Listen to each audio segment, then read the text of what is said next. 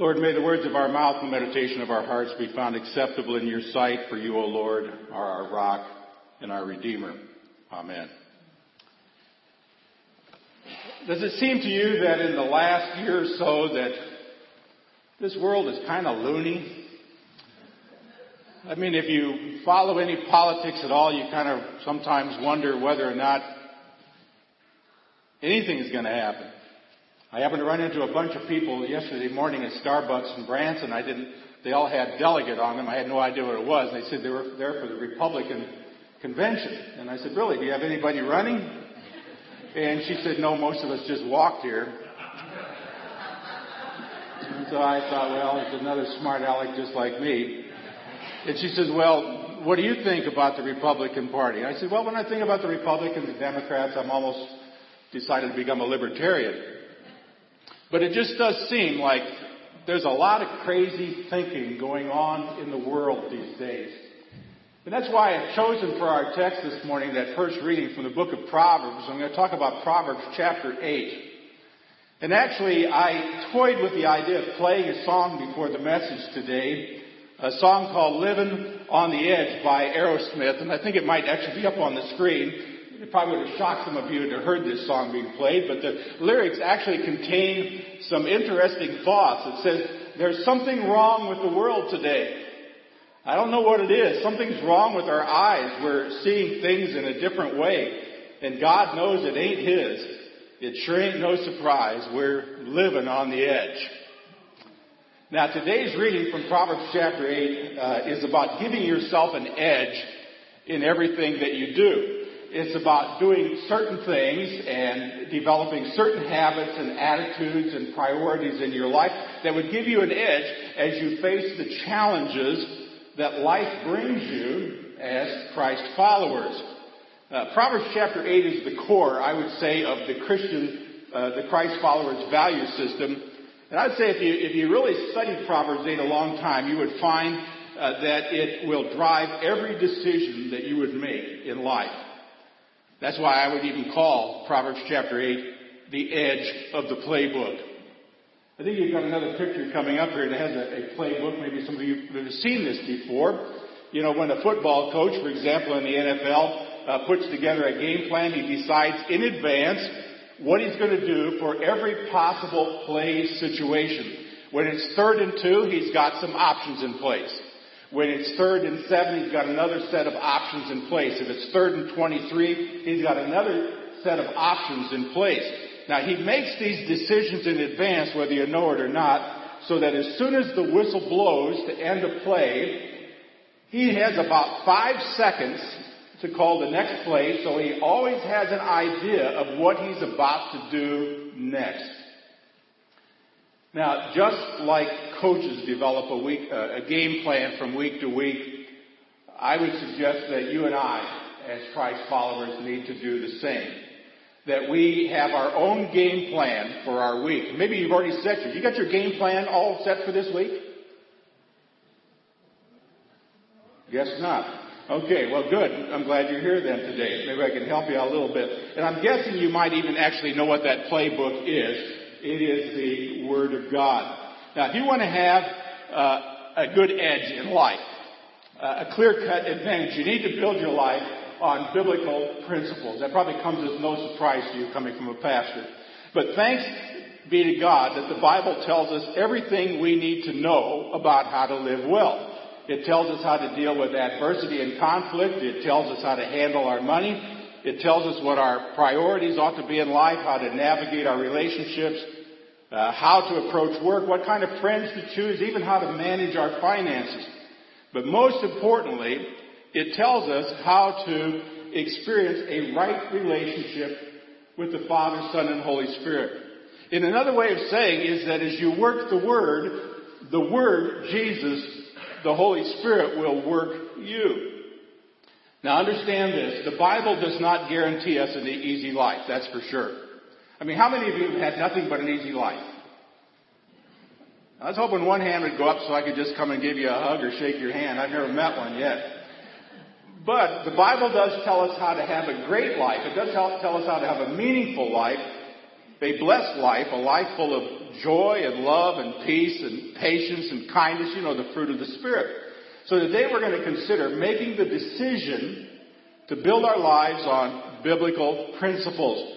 Now, you've all made, I'm assuming, a kind of a once-in-a-lifetime decision to follow Jesus. For many of you, that began the day you were brought to God's house and you were baptized in the name of the Father, Son, and Holy Spirit. But what we're going to talk about is making kind of a rest of your life commitment to build on biblical principles. Now, I say that because I've been around churches and people for long enough to know that a great many of Lutherans are actually fundamentalists. Do you know what I mean by that? A fundamentalist is the person who absolutely positively knows what they think and believe about things, but absolutely positively doesn't know what the Bible says about it.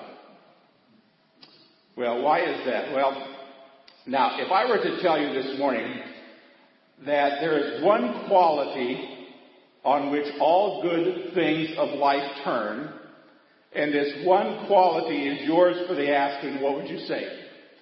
Would you say, tell me more? I'd hope so, because if you're not interested, I'm done with the sermon. Now, the quality I'm talking about this morning is wisdom. And it's available to everyone who asks. Godly wisdom. James chapter 1 verse 5 says, if you need wisdom, ask our generous God, and He'll give it to you. He will not rebuke you for asking. See, the bottom line is, without godly wisdom, without biblical wisdom, life just simply does not work very well at all. If you don't have wisdom to make good decisions, you'll end up making one bad decision after another. But it doesn't have to be that way. God wants us all to have wisdom as we walk through this life step by step. And so today we're going to use Proverbs chapter 8. I would hope that as Lutherans you all had your Bibles, so that if you do, we're going to look at Proverbs chapter 8. I'm going to kind of jump around a little bit. This is sometimes called the wisdom chapter, and the chapter begins with these verses in verses 1 and 4. It says, listen to wisdom call out. Hear as understanding raises her voice. I call to you, all of you. I raise my voice to all people. Now, I'm not going to make a big deal out of the fact that wisdom appears to be feminine in this verse. You can do with that whatever you want. But with that in mind, we're going to ask 3 questions this morning and hopefully give an answer. And the first question is this: what does wisdom look like? Well, wisdom, first of all, is really easy to understand. That's the neat thing about the Bible. The Bible does not consist of a bunch of vague and mysterious riddles that nobody can figure out. In spite of the fact that I've heard many people say, I don't really read the Bible much because I can't understand it. See, biblical wisdom is really down to earth and very practical. In verse 9 of this chapter, it says, my words are plain to anyone with understanding, clear to those with knowledge. Now, I began reading my Bible way back at St. John's Lutheran Grade School in Seward, Nebraska, many, many years ago. And I kind of hunted. In fact, I decided as a fifth grader that I was going to read the whole Bible. Boy, I just stormed right through Genesis. Boy, is that a cool book. Then I got through Exodus, and then I died in Leviticus. And then I kind of lost interest. So it was a while before I started doing it again. But my biggest surprise was when I finally decided to actually read the entire biblical narrative, that's the whole Bible, was that it contains a whole lot more than stories about whales and arks and giants and walls that came tumbling down. It was not just Sunday school little stories that we have taught for so many years, but rather it was a seamless story of God's great rescue plan that was designed with us in mind. It spoke to me about things that mattered. It talked to me about an attitude that I should have had with my grandparents who raised me. It was how I should approach my schoolwork, my studies, how I should approach my job, my living, how I should speak to other people, how I choose my friends, and on and on and on. In fact, when I was confirmed and I was kneeling in front of the altar and Pastor Heidemann put his hand on my butch waxed flat top, some of you will understand what that would be all about. He gave me my confirmation verse, Psalm 1, verses 1 and 2. Blessed is the man who walks not in the counsel of the ungodly, or stands in the way of sinners, or sits in the seat of the scornful, but whose delight is in the law of the Lord. I thought to myself, he's talking about my friends. I was walking with the wrong people standing with the wrong people, and I was sitting with the wrong people. And my delight was a long way away from the law of the Lord. See, it was never a matter of just reading the Bible and feeling like everything was over my head. It's a matter of just trying to keep up with everything that the Word of God actually has to say. That's because the Bible, even in the midst of all the stories and the parables and history, is street-level practical. And it's full of advice. It's easy to understand. But I'll tell you, obeying it's a little bit harder, isn't it? Well, here's the second thing. Wisdom looks a lot like common sense. Verse 14 says, common sense and success belong to me. Insight and strength are mine. Now, in the New Living Translation, it says common sense. Some say sound judgment. But biblical wisdom is always good, solid, reasonable thinking. Now, sometimes we think we're going to get very super intelligent on ourselves, and we kind of try to manufacture some weird way of thinking or doing based on some little random passage. You know, like, oh man, life is pretty rotten today. I'm going to open up the Bible, and I'm going to look at the very first passage I see, and that's going to lead me for the rest of the day. Well, you can be pretty sad you're doing that. I mean, there was a guy who was feeling really down about it one time, and he opened up the Bible, and it said, and Judas went out and hanged himself. Well, he thought, well, he wasn't going to use that passage, so he tried another one, and he ran across the passage that says, what thou doest, do quickly. Well, you're not going to find good advice just by hunting and pecking in Scripture. In fact, sometimes the wisdom of this world flies directly in the face of biblical wisdom. It's what I call stinking thinking or worldly thinking. Let me give you an example. A couple of years ago, I was visiting a church, and a young man stopped me after the church service that I was attending. He heard that I was a pastor, and he wanted some advice from me. Now, what he told me was this, that he and his fiancée were unemployed, and yet they had just decided that in spite of it, that God was telling them that they should get married. Now, everybody that he told me had advised against it. Their own pastor, both of their sets of parents, all of their friends says, don't do it. Get a job or do something first. And so by every sound and sensible measure, it wasn't a good idea. And I told him so too. But this young man went ahead and got married, and today he's living with his parents. And instead of being unable to care for one person, he's unable to care for two, and the little baby that is now on the way. See, common sense and sound judgment would have said, don't make this decision. At least not yet. Wait until the time is right. Seek the Lord and see what the Lord has to say. But this young man did not want to wait. He convinced himself that common sense, worldly sense, stinking thinking, if you will, he could make these impulsive decisions and that somehow God would bless it afterwards. That would be like not studying for a test and praying that God, well, I did not study for this test, but please give me an A anyway. I mean, what kind of thinking is that? Well, wisdom is also grounded in goodness and integrity. It never suggests cutting corners in life. It never suggests playing fast and loose with the facts. It never suggests taking advantage of other people or gossiping about them or backbiting them or criticizing them. Simply put, wisdom always moves you in the direction of integrity and excellence and holiness. Verse 8 says, my advice is wholesome. There is nothing devious or crooked in it. See, anytime you ever think about doing something that you're not quite sure of, you can be sure that that voice inside is that Holy Spirit, that resident president who's saying, I don't think you're being guided by biblical wisdom.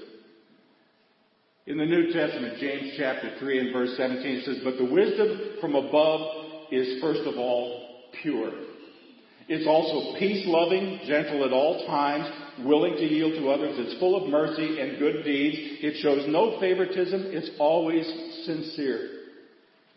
So what does wisdom look like? Well, I think it's all written up there for you. It's sound and solid and based on common sense. It's easily grounded in goodness, in integrity and sincerity. That's what biblical wisdom looks like. But there's a second question here. What can wisdom do for you? What can godly wisdom, what can biblical wisdom actually do for you? Well, once again, I thank God that God inspired the Bible through the presence of the Spirit. He gave us some answers. First of all, he says wisdom helps you make better decisions. Now, does anybody have some decisions they need to make this next week? A few of them? Verse 12 says, I, wisdom, live together with good judgment. I know where to discover knowledge and discernment. Believe it or not, when people actually call me and say, would you come and speak at our church? I always say, I'll pray about it.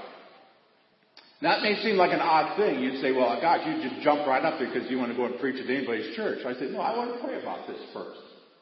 I want to use sound judgment. Maybe this is not the place or the time for me to do this. Maybe you've known people who've made kind of crazy, off-the-wall decisions based on these random verses of Scripture. But the fact is, you don't need random little Bible verses. The Bible is always already full of practical advice how to make decisions in every last single area of your life. And reading the Bible on a daily basis, gives you a solid foundation for making good, godly decisions. The second thing is it helps you develop financial stability. Now, before any of you think, here comes the prosperity gospel. No, that's not me at all. Verse 21 says, those who love me inherit wealth. I will fill their treasures. But you need to understand what the Scriptures mean when it talks about this. Wealth is a very relative term. It's defined differently in different cultures. What Solomon is talking about here really is stability and security and knowing where you ultimately stand. That's true wealth. It's not in the amount of money you have, but knowing that God does, as we pray, give us our daily bread. See, the Bible is very specific, though, about our financial priorities. And if you seek biblical wisdom in that, God is certainly going to guide you as well. But your ultimate stability in life, where your true wealth comes from, is that faith you have in the Father, the Son, and the Holy Spirit. Well, third of all, wisdom helps you experience a fuller, more meaningful life. In verse 32 of this chapter, Solomon said, listen to me, for all who follow my ways are joyful. And then in verse 35 he says, for whoever finds me finds life and receives favor from God. For 16 years I've been teaching at the largest maximum security prison in America, Louisiana State Penitentiary in Angola, Louisiana. 6,200 inmates with an average sentence of 88 years. These guys are not going to get out. One of the things one of the inmates told me not long ago was, he said, Doc, you know something, you really have favor. And I said, what does that mean? He said, you've been down here so long, you're just like one of us. Now, I'm not sure if that's a compliment or not, but I take it as one. And he says, but you can go anywhere in this prison you want because you have favor from the warden. Wouldn't you like to have favor in your life? Maybe not from a warden. Hopefully you're not ever in prison. But how about the hand of blessing of God on your life? See, when you make good, godly decisions based on biblical principles, God is always able to bless you in even greater ways. Now, I've been saying all of this kind of to sell you on the idea of pursuing wisdom. I want you to know that wisdom is worth the price, whatever it takes to gain it. Wisdom guides you through every situation of life. Without it, the Bible says you're kind of left to your own devices. And there are a lot of people in our world today who are living by their own devices and not consulting the Word of God at all. But see, if you have it, if you master it, it gives you the edge. Decisions are better. And you experience the joy of God's favor. Now, the last question is, where does this wisdom come from? Well, I already hinted at the answer in James chapter 1:5. If you need wisdom, ask our generous God, and He'll give it to you. He will not rebuke you for asking. But asking for wisdom from God actually has some individual steps you might want to think about taking. Step number one is to put wisdom, the pursuit of godly wisdom, the pursuit of God, I guess I could say, at the top of your list. Many of you remember the Old Testament of Solomon, that when he became king, he said to God, I'm a little child who doesn't know his way around, and here I am in the midst of your own chosen people, a nation so great and numerous they cannot be counted. Give me an understanding heart so that I can govern your people well and know the difference between right and wrong. Well, if you go back and read 1 Kings chapter 3, you know the answer to that story. The Lord was so pleased that He asked for wisdom. What did He give Solomon? Basically, He gave him everything else he didn't bother to ask for. He said, I'm going to give you that understanding heart, such as no one else has ever had or ever will have, and I'll also give you what you did not ask for, riches and fame. See, of all the things that you could possibly ever want or possibly think you need, isn't it interesting that the Bible would suggest that wisdom matters most? And the reason I'd say that is because without wisdom, any other gifts we receive will inevitably slip through our fingers. For example, if you do not pursue godly wisdom and you have money, chances are it's going to be gone. If you have power without wisdom to use it the right way, you'll ultimately abuse that power. If you're surrounded with great friends and great family, but don't have wisdom in developing godly relationships, you'll never appreciate the people that God has placed in your life. See, in order to make use of everything that God has given us, and God has given us so much stuff, it's unbelievable. But he says wisdom is what comes first. So you need to settle it in your heart. It's like writing a little note and putting it up on your mirror every morning so it says, I need and I want wisdom today. Lord, give it to me. Solomon said in verse 10, choose my instruction rather than silver and knowledge, rather than pure gold. The second thing I tell you is put it on your daily calendar. Verse 17 again, it says, those who search will surely find me. Now, if you flip back a few chapters in Proverbs chapter 2, Solomon says this, tune your ears to wisdom and concentrate on understanding. Cry out for insight and ask for understanding. Search for them as you would for silver. Seek them like hidden treasure. Solomon says that the godly pursuit of God's wisdom in His Word needs to be a daily pursuit. Joyful are those who listen to me, watching for me at my gates, waiting for me outside my home. That's why a daily time with God is very important.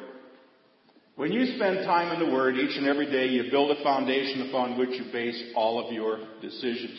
You won't need to resort to opening your Bible and flipping to a few random Bible passages here or there, because the principles that you learn through your time in the Word and time spent with the real Word, Jesus, will determine with how you deal with life and all of its ups and downs.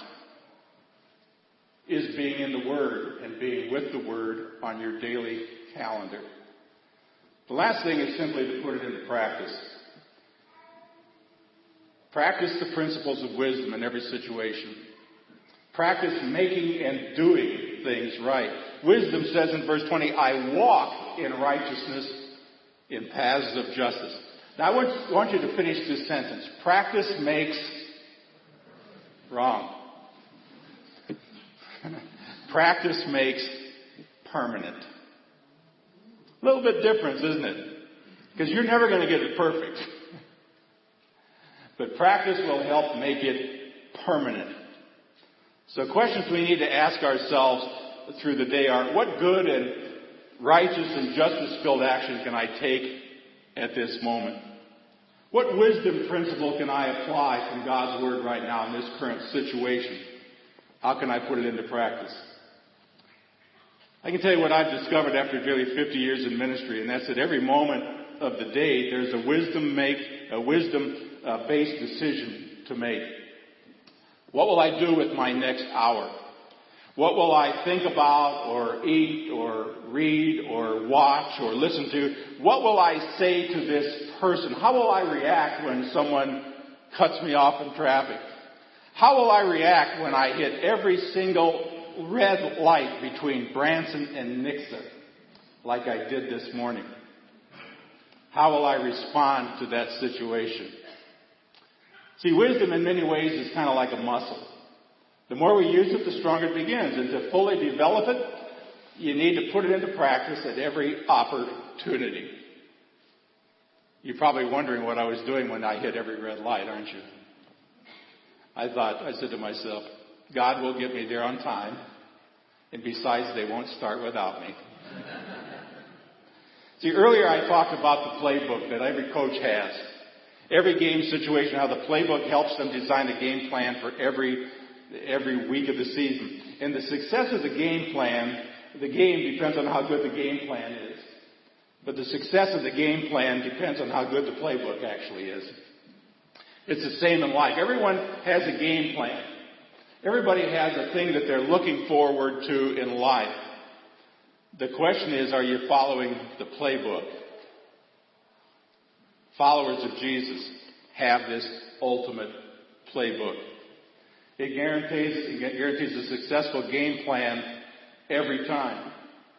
See, when you build your life upon the principles that are found within the pages of this book, not just once in a while, but over a long haul, your life is blessed way beyond measure. If you want the edge in life, I would say to you the same thing a coach would say to a new recruit. Here, learn the playbook. Make it your lifelong pursuit to know the Word of God. Because in the Word of God, you will learn about the Word, Jesus Christ. So that you will ultimately become a doer of the Word. I say that because in the end, the quality of your life will always be a reflection of the quality of your wisdom. If you're not where you need to be right now, you just need to get a little bit better acquainted with the playbook on a daily basis. Spending time alone with God in His Word every day of your life so that every decision, every moment of your life is guided by Him, the Father, the Son, and the Holy Spirit. Amen.